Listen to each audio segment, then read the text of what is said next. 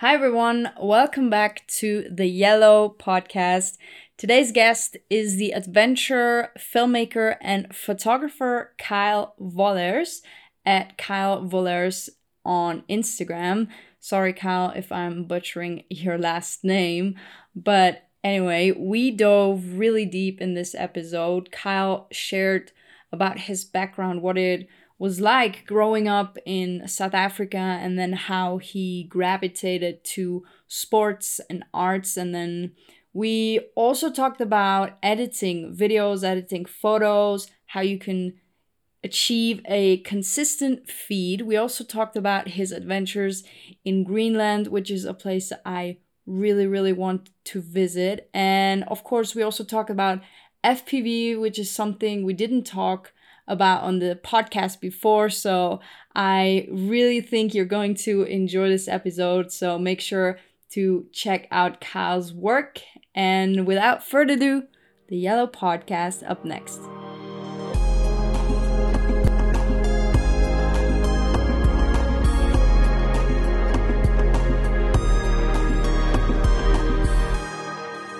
Hey Kyle, welcome to the Yellow Podcast. Hey, gee, thanks so much for having me. I'm stoked to be here and appreciate the invite and taking the time to listen to me, I guess. Yeah, of course. Where are you right now? I'm currently in the northwest of France. I'm in a tiny little town called Les Herbiers. I think I might be butchering that name, but it's a tiny little town in the northwest, just about a few hours from Bordeaux. I think most people know where Bordeaux is if you've ever been into drinking wine. And that's pretty much where I've been for the past few months since leaving Australia. Yeah, is it by the coast? We're about an hour drive from the coast. Okay, I'm So jealous. yeah, close to the coast. I was actually I was on the coast yesterday shooting.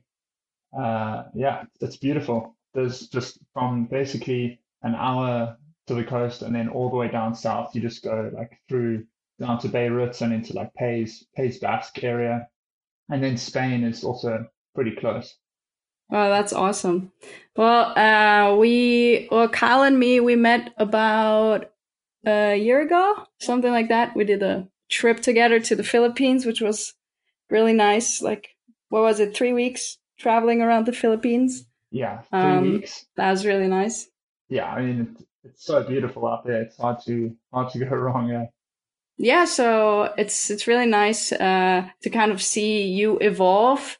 Also, like see your photos evolve and your editing style evolve and all that. So we're gonna talk about that later on. But first, let's kind of talk. Can you walk us through your backstory, like where you come from, and kind of all the things that you did before photography? Let's say. Yeah, for sure. It's you brace yourselves. It's a bit of a deep dive. Uh, but yeah, I'm born and raised in Cape Town, South Africa. Uh, I'm I'm 27 years old, and yeah, I basically spent my first 18 years living in Cape Town. I I had a I had a bit of a bumpy upbringing, uh, where I think when I was about 7 years old, my mom passed away from cancer, and I never met my real father until I was actually I think I was 21 when I met my real father, and uh, I'll just start from the beginning essentially. So I grew up in Cape Town, lost my mother at a pretty young age, and I think I grew up with quite a bit of resent because of that, and also because my father wasn't around for many years. Actually, I thought he was I thought he was dead actually for 18 years until he added me on Facebook. It was quite crazy because I just received a notification one day saying like your father's following you. Um, and yeah, his family and my family actually didn't know where he was for quite a long time until he just came out of the woodworks. He was living in the UK illegally, actually. it's quite a crazy story, but he was living on some ranch illegally, working, taking care of like some small holding, looking after horses and stuff. Um, but yeah, it was definitely a bumpy ride growing up in Cape Town without a mother. And essentially, what happened is my auntie adopted me and raised me as her own. I call her my mom to this day, so I'm pretty I'm grateful that I was taken into my own family and not adopted by another family, essentially. And yeah, before I get to the whole story about my father, I'll just tap into how it was sort of growing up. And yeah, I grew up surfing and grew up super active, grew up skating. I was always trying to push myself and always trying to get better at whatever I was doing. And yeah, I started skating professionally, street skating professionally at least, through my teenage years. I was surfing a lot all the time, so I pretty much grew up in the water. In Cape Town, as you know, Julia, you've been there. You have the Indian and the Atlantic just a stone throw away from each other. So you can pretty much wake up in the morning, go enjoy sunrise on the Indian, and then enjoy sunset on the ocean on the Atlantic, which geographically it's one of the most beautiful places I still think, even though I grew up there. Um, so yeah, I basically spent a lot of time skating, and then I got in my later years and my teen years in school, I got into art and graffiti, and yeah, started doing graffiti. I actually dived headfirst into graffiti at the time. I actually started when I was about 10 years old, and by the age of 12 or 13, I was waking up at 1 in the morning to walk an hour to the train lines just to paint alone. Like I was so determined to get as good as I could get. Uh, and yeah, I painted well, I still actually paint. I painted for solidly for around 10 years, and just absolutely went mental around Cape Town, painting as much as I could. I was painting around 3 to 4 times a week, and uh, painting illegally sometimes, which I don't do anymore because I would rather not live my life behind bars. Uh, but yeah, that was sort of my creative outlet. And I think also growing up, growing up dealing with a lot of pain and stuff because of my family and not having a mother around and maybe not understanding that in my younger years, I sort of I gathered a lot of anger, you could say, towards society. Uh, and sort of I let that out in my graffiti and basically just destroyed everything I could and had somewhat of uh, an aggressive attitude. I guess being a graffiti artist at the age of 16, like my alter ego was way bigger than the size of my head, and I was just trying to get as good as I could. Uh, but yeah, that's sort of like my short summary of my backstory growing up. I just spent years painting, surfing, skating, doing whatever I could, being outside and pretty much chasing adrenaline. You could say I'm a bit of an adrenaline junkie, uh, and just going full force into everything I got into. Actually, at the age of 18, no, actually it was around 17. I started downhill skating, which is essentially longboarding, uh, really fast downhills. And I went full force into that and actually got sponsored by a company called Peg, which is a small company from the East Coast, up in Durban. And I started traveling around the country doing races. You wear like the full leather suit and everything because you're going like 100+ kilometers an hour, a lot of the time. Yeah, and I got hooked on that and did that for a number of years, semi-professionally. And then I left South Africa and I left to the boats. And yeah, I think like, you know, growing up, I actually always wanted to get into photography, but I just couldn't afford a camera. Like the only thing I could afford was spray cans that were like, I don't know, at the time maybe 33 euros in South Africa per tin. Oh, So wow. yeah, that was my creative outlet overall. When you were growing up, did you always have this, like, were you kind of always drawn to this artistic side as well to like the sports, and then kind of wanting to, I don't know, express yourself through graffitis, and then like how did that translate then into picking up a camera? So yeah, as I mentioned before, I always wanted to get a camera. Uh, and I did end up buying one eventually when I was around 18. I bought it, had it for a little bit, and then I sold it. I don't know why I sold it. I was young and dumb at the time. Uh, but when I joined the yachting industry, so basically what I did is I did my all my courses to be first officer on the boat. I essentially have my captain's license under a certain gross tonnage, so I can be a captain of a boat under 200 gross tons. Uh, and I got that license, and then I pursued a career on the super yachts, which are those massive mega yachts you see in the south of France. Uh, and I worked on the boats for a few years, and during that time, I I was becoming independent and earning half decent money, and that's when I decided to pick up a camera. I think it was the Canon 60D with the Sigma 18 to 35. Mm-hmm. And I bought that camera at the start of a season in Norway. I joined a boat as first officer there, and we cruised the fjords of Norway for 4 months, 4.5 months. Honestly, one of the best experiences of my life. And I wish I knew how to use a camera better at the time because just so many, so many opportunities. Um, Although I did fly the drone a lot up there. So yeah, that's when I sort of fell in love with landscape photography essentially, and just started shooting everything. Shooting water droplets on the side of the boat, just like when you get a camera and you get into it and you discover depth of field, you just go Yeah. absolutely mental.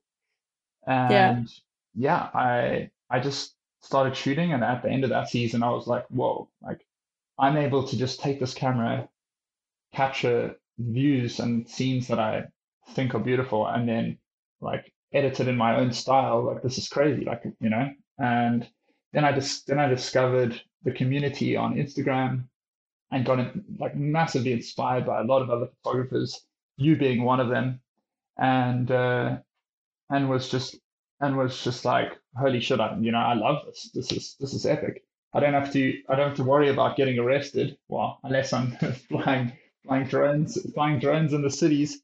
Uh, but it was just such an awesome creative outlet for me because it's so accessible.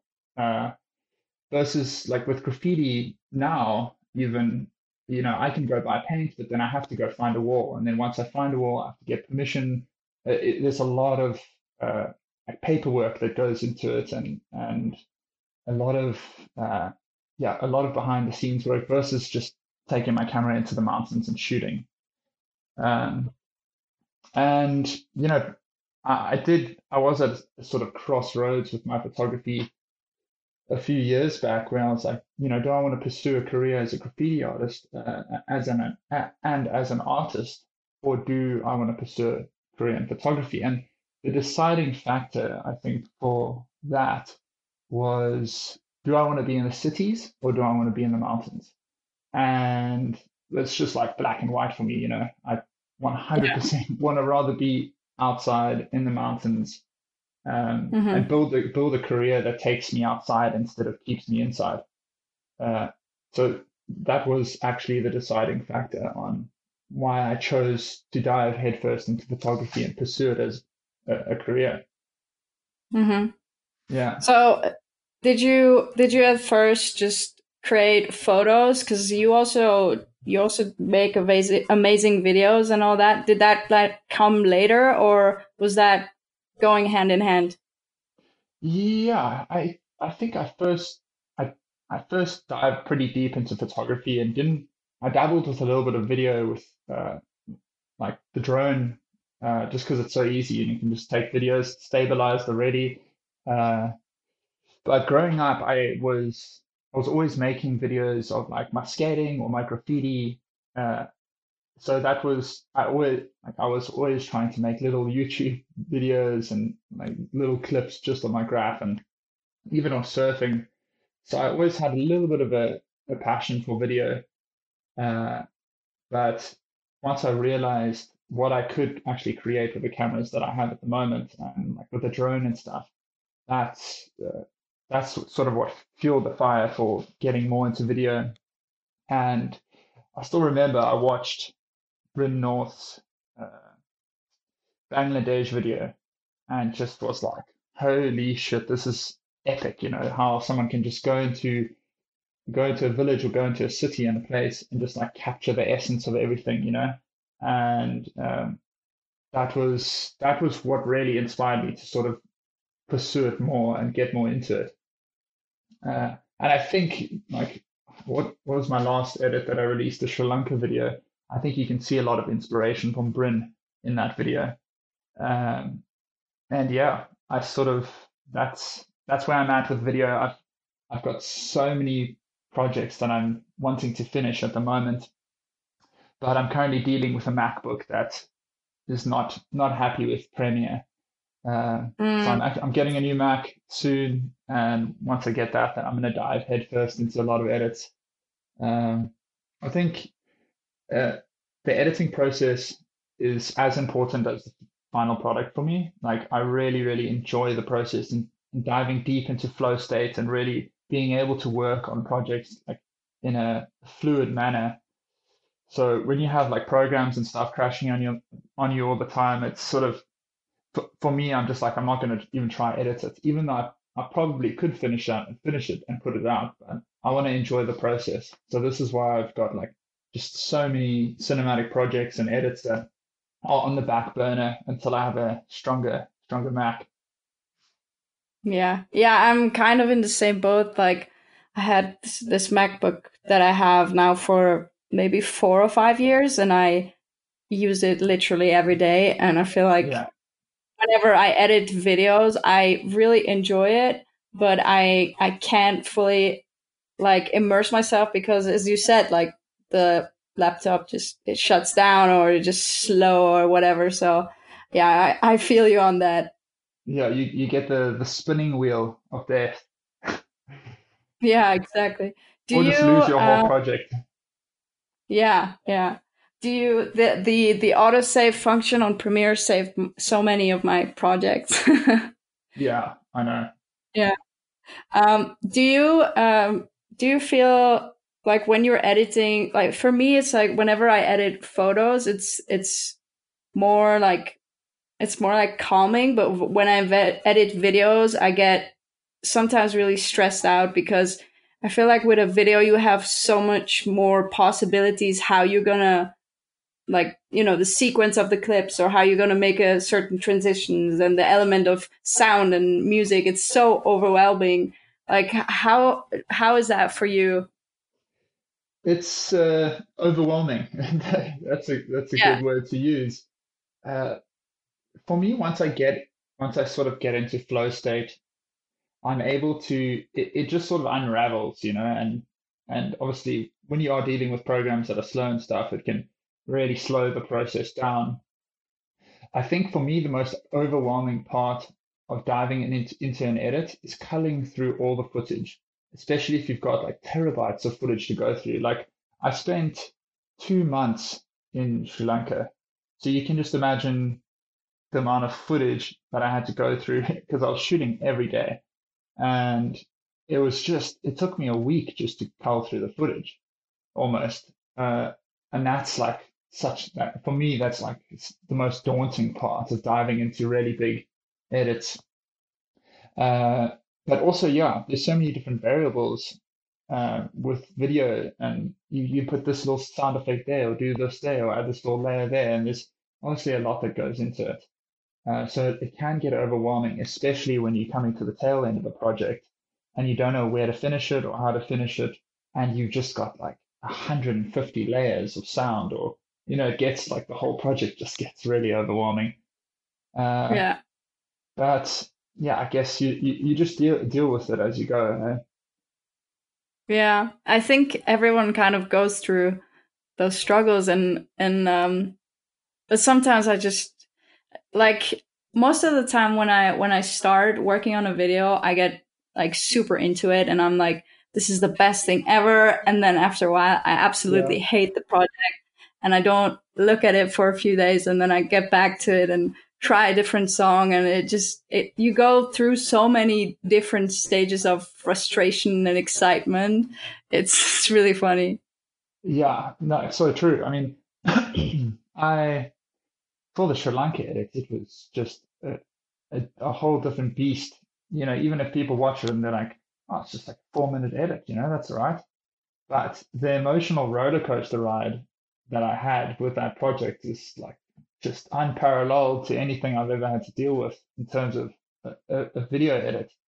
And yeah, it can get really, really intense, a lot of frustration, a lot of like the times at certain times during that edit, I was just like, I'm done. Like I don't even want to look at this anymore. I listened to I listened to those tracks thousands of times.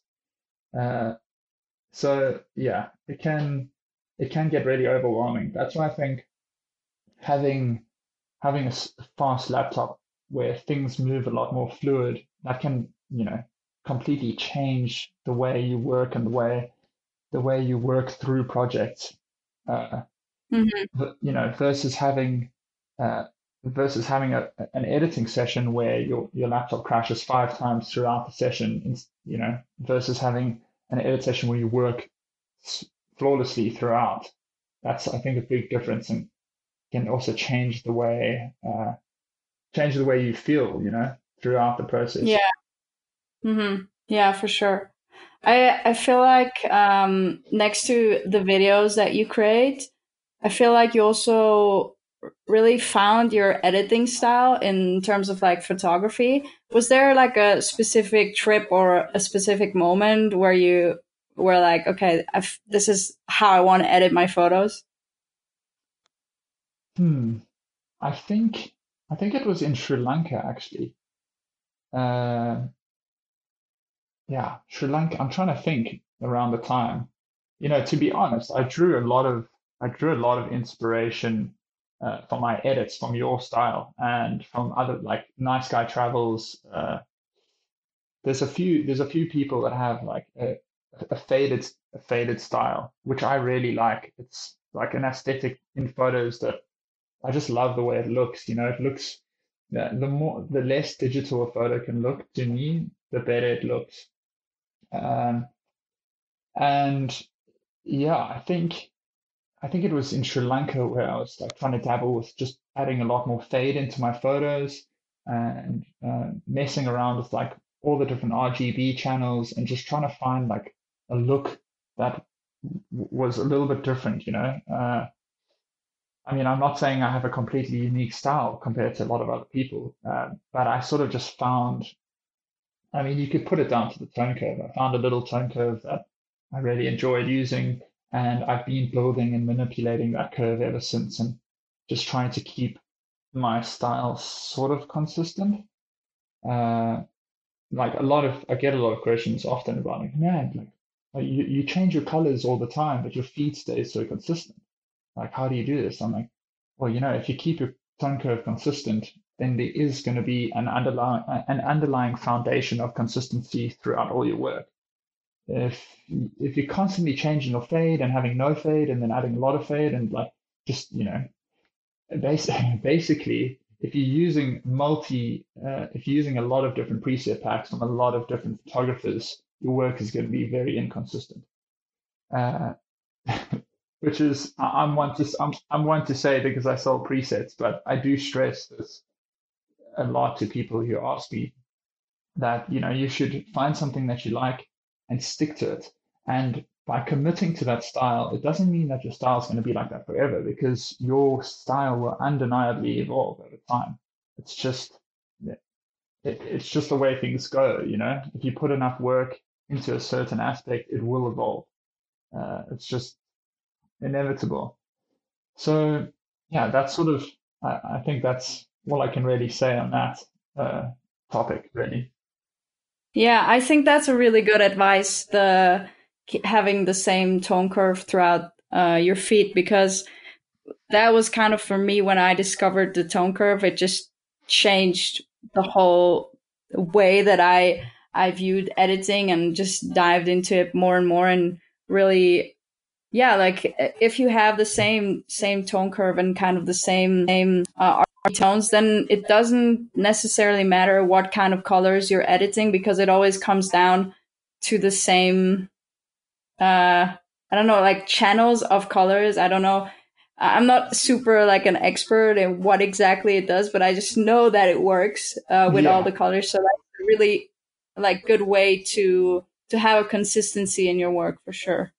yeah, definitely. I think if I was using uh, like a huge variety of different tone curves, my feed would look terrible. Uh, yeah, it's it's funny because I do draw a lot of inspiration from your work because you have a good way of balancing like dramatic landscapes with very minimal shots as well. And it's funny because I quite often look at my feed and I'm like I need to shoot more minimal, like this is way too busy. Like everything's so, I call it like aggressive. Like, oh, I sometimes go into a person's feed, I'm like, whoa, whoa, whoa, like this is way too aggressive for my liking. And then I go into a person's feed like Finn, uh, or like who else? I mean, yeah, there's a lot of people that have been sort of pushing a more minimal style, less is more. And I do really like it. I like it a lot. The only problem is it's not that easy to shoot minimal all the time. You really have to be hunting for those sort of compositions, and it's something you got to be constantly thinking of really while you're out shooting. Yeah, I agree. I think for me, it has really changed when I got my 70-200, because before I was always shooting on a wide angle on the 1635. And Yeah, when I got the 70-100, it just changed the way that I could isolate subjects, and I love that lens because it just really helped to help me to find this minimalistic style that I really enjoy.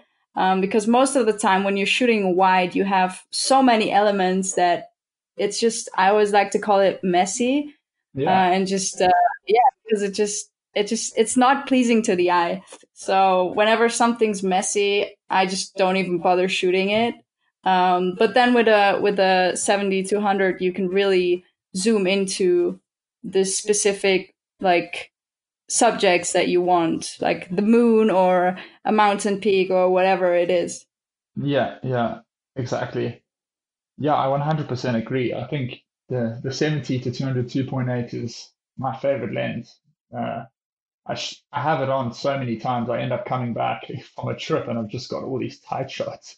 Uh, but yeah, it's a style that I also love to shoot. So this is why shooting in the desert or shooting, let's say Greenland in winter is just, I'm going back in winter for sure. After my trip to Greenland, I've 100% just fallen in love with the place. It's really, it's the gnarliest shooting conditions I've ever shot in, but everything is just so minimal. Everywhere you look, it's just like these perfect little comps, rolling icebergs and little birds sitting on top of the icebergs. And yeah, it's just insane out there. It's a whole different like landscape. I think what inspires me the most out there is that I can shoot an iceberg. I can take a photo of one iceberg, and that iceberg's not going to be there in a couple of weeks. Like that moment of me capturing that iceberg is it. That it's after that it's going to change. It's going to melt. It's going to move on. It's going to dissipate and melt into the Atlantic Ocean essentially. And versus going to a place like Size where nothing's going to change. You can go there and, I mean, obviously conditions do change, but you will most likely be able to get a lot of the same photos that have been taken before. Uh, but yeah, out in Greenland, everything's changing so fast. I mean, we were staying in a Lulisat and everything was frozen over. The ocean was just an ice sheet. And then we took a chopper over to, I think it was Disco Island, and we were there for 3 days. And then we came back, and there was the entire ice sheet had just blown away with like strong winds. So it was crazy because everything looked completely different. Like before there was ice leading to the icebergs, and there was just water around all the icebergs afterwards. So yeah, I think that's what really inspires me about shooting out there. Everything changes so fast. Yeah.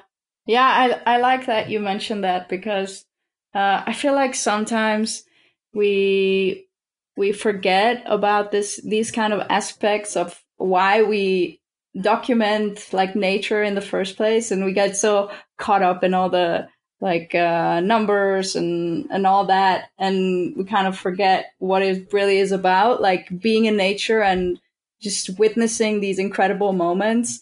And yeah, I like that you said that for example, the Alpe d'Huez, it's just or Alm, it's just yeah, it stays the same. But something like an iceberg or a glacier or whatever, it changes so quickly. And I also noticed that going back to Iceland a couple of times now over the last few years, like you can really see the changes in the landscapes, like not just the climate change, but also like people going to certain places more. You can see how like certain paths are, being built because people walk there, or just how it changes also because we travel so to all these places. And I think in Greenland it must be so untouched and really also hard to travel around.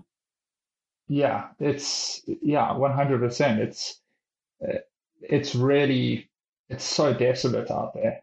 I think when Luke and I went to Disco Island, we were the first tourists they had seen in 4 months, which is crazy. Like we just arrived there on a chopper, and like people in the village are looking at us like, who are you? Like, what are you doing here? We were literally the only tourists in the whole town, just because it's so hard to get to, and the weather patterns change so rapidly that you can fly onto Disco Island, you can get there with a chopper, okay, but you could get stuck out there for 2 weeks because of the weather in winter. It's yeah, it's really really hectic if you think of it like that, but it does make it that much more exciting.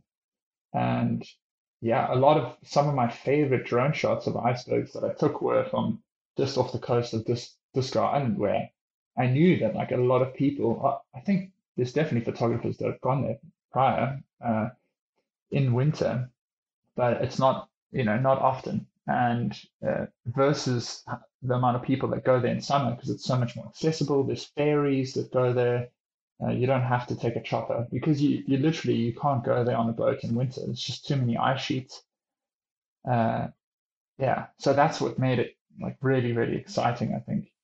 And Yeah, yeah, your trip there looked amazing, and I really, really, really, really want to go to Greenland. And honestly, like it doesn't matter if I go in winter or summer. Like I really want to go and yeah, capture it. It looks amazing. yeah, and it's so untouched. And the cool thing is that in summer you can actually go sail around the icebergs. We actually had a trip planned to sail through the bergs, but there was just too much ice, so we unfortunately never got to do it. But yeah, I want to go back in summer. I want to go back in winter. Like I think it's a place that I'm going to be traveling back to quite often. Uh, and also spot like very like northern Norway, Svalbard is another place that I want to go to in winter. Like I want to, go and shoot Arctic foxes out there. And I don't know, I'm very drawn towards like frozen landscapes now, even though like I don't really like the cold, which is quite funny. Um, Yeah, yeah, I know what you mean. I'm the same. Yeah. Would you say that's kind of one of your favorite places you travel to, Greenland? yeah, 100%. It's it's really hard to explain how it feels to be out there because you are just so, it is so desolate, you know? Like when you fly in, I can't even remember the name of the main airport, but when you fly in, you land sort of in the north, or sort of central west Greenland, and you land in this airport that's an old naval base.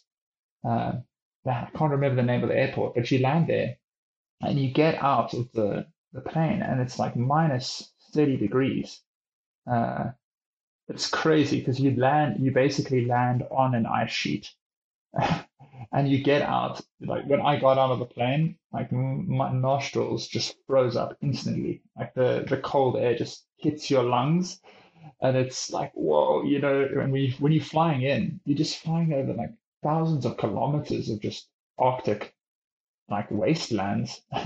It looks like it anyway. There's no one out there, and like you can't if you try and survive out there, you can't. It's like it's near impossible. You can't even build settlements in some of the areas just because it's so sketchy, you know.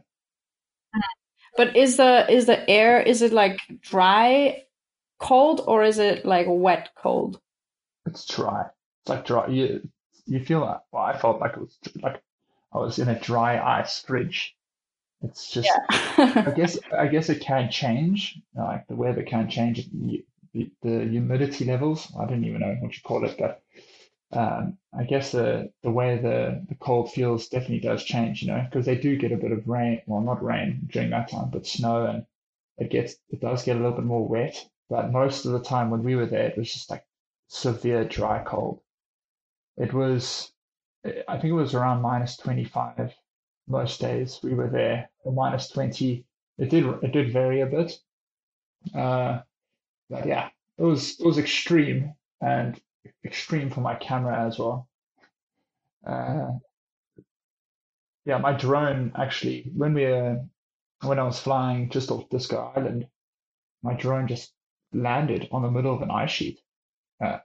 It just decided to land. It was like it got too cold. Like it was a full battery, and I just sent the drone up, flew it out, and it was just like landing. And I couldn't do anything. I couldn't even control it, fly back. It was just boom, landed on the ice sheet.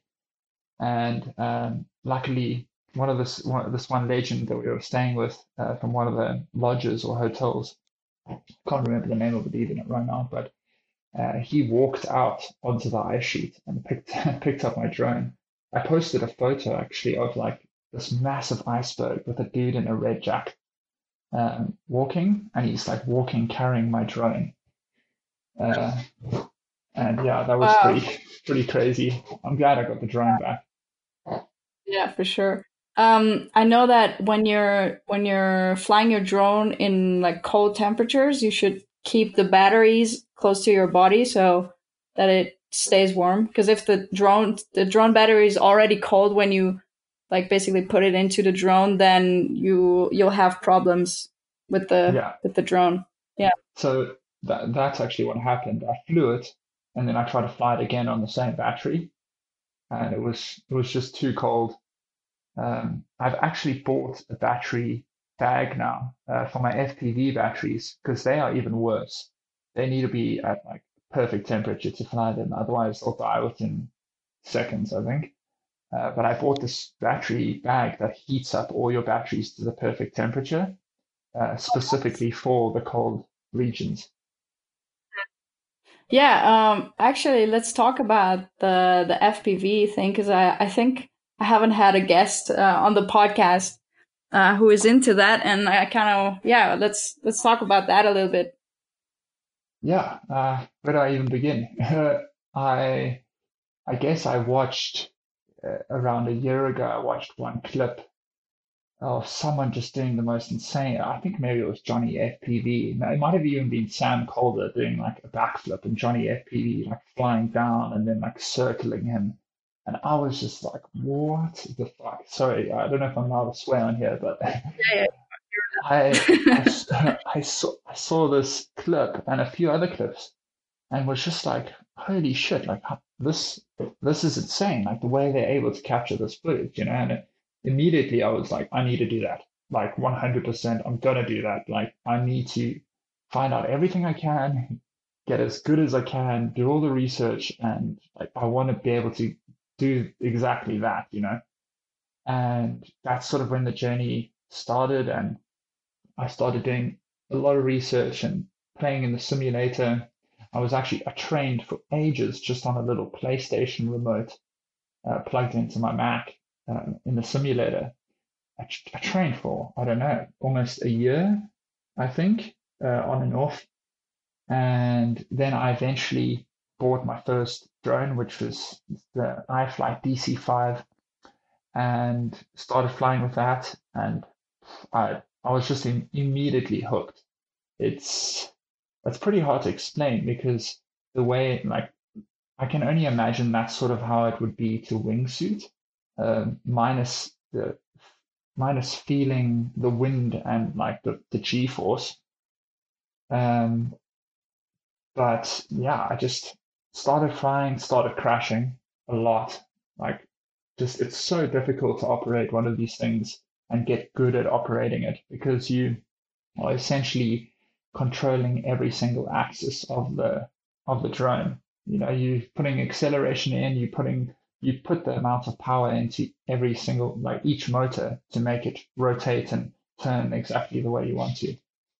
And when you first start flying, especially with goggles, it's so disorientating because your your brain is seeing something different to the way your body is feeling.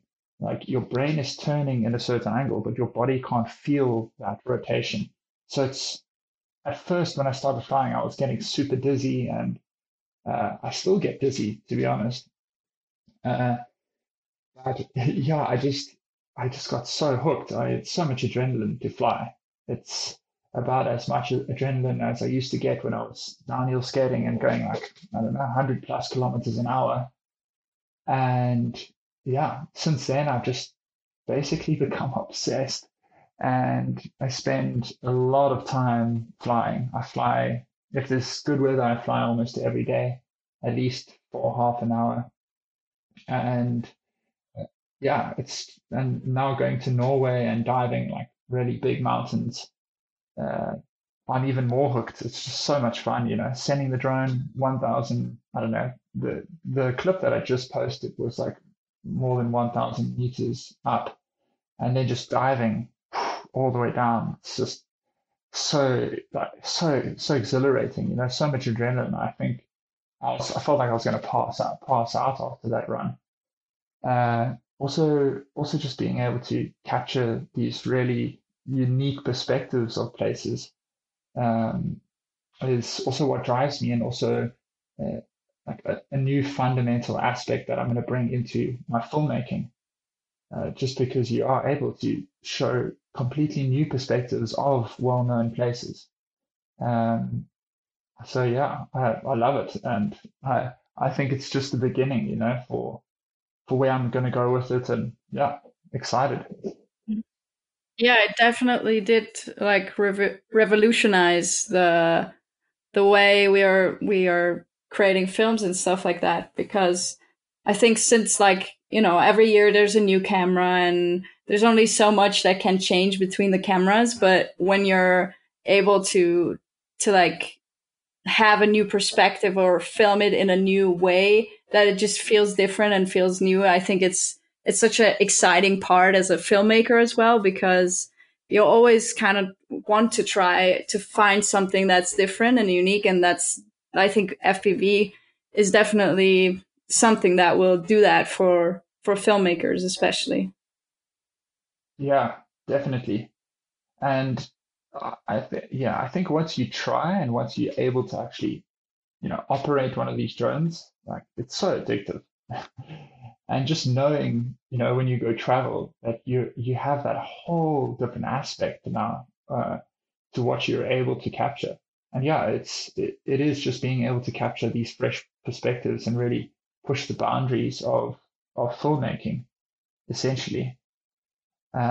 In terms of pushing boundaries with filmmaking and photography, I think underwater photography is something that I'm gonna be tackling full force when we're able to travel. It's Yeah, me growing up in the ocean. I mean, I've been surfing for about 20 years now, and just being in the ocean, I absolutely love it. It's so good. I feel it's like such a like ocean therapeutics, if you can call it that.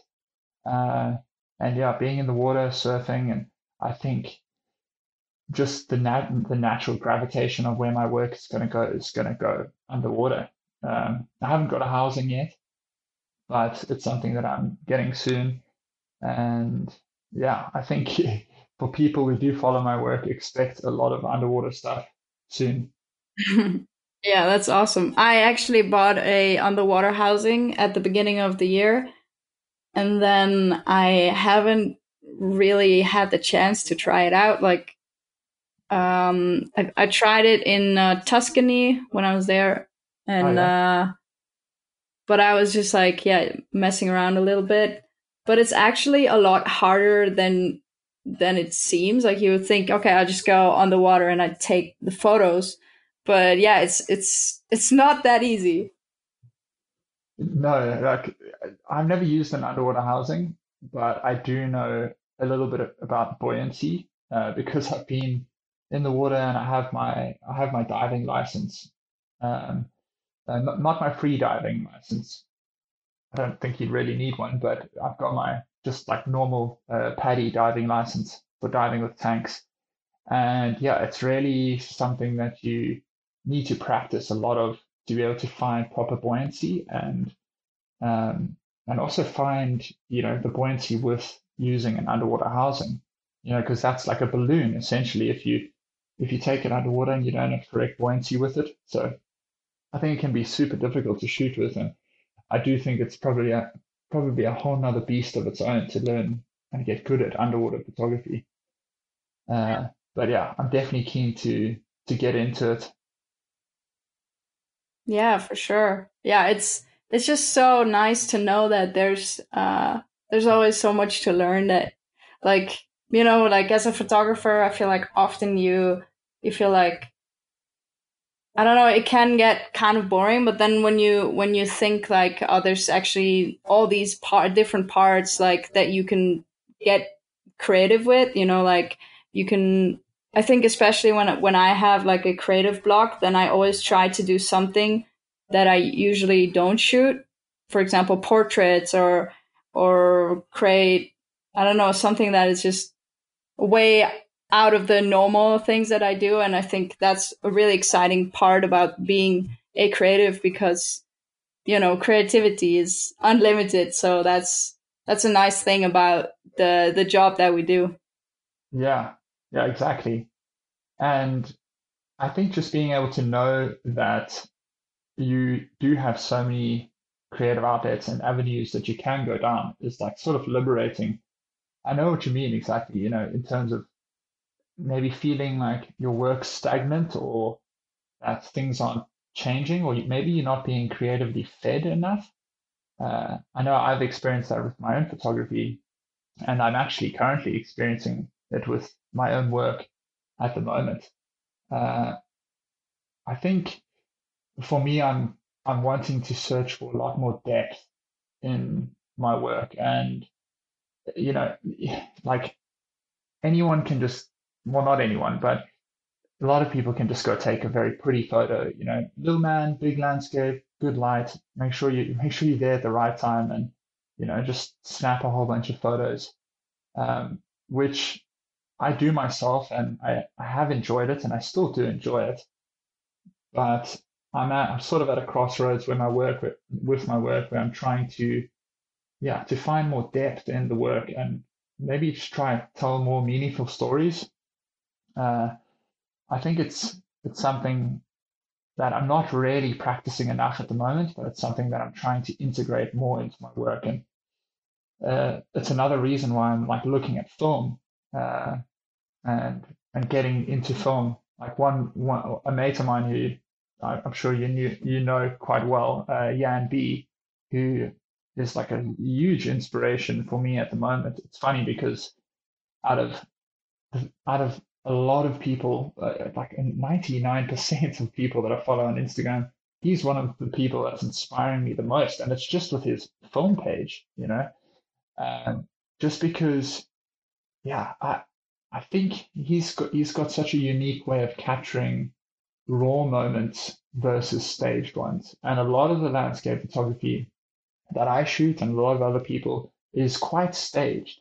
And it's not a bad thing, because we are obviously artists and we are creating the frames that we want to create. And if we have an idea to put a little person sitting on the end of the ledge and have this massive like vista backdrop, uh, we obviously doing it because we know it's going to look good, and it does look good. And I'm not taking away anything for creating like that. But for me personally, I am definitely getting a lot more inspired by raw work and work that is not so choreographed and more just the raw moments captured. Uh, and yeah, Yan B is a great example of that because he is able to capture those super ordinary moments so well. Uh, and yeah, his work does tell quite a good story.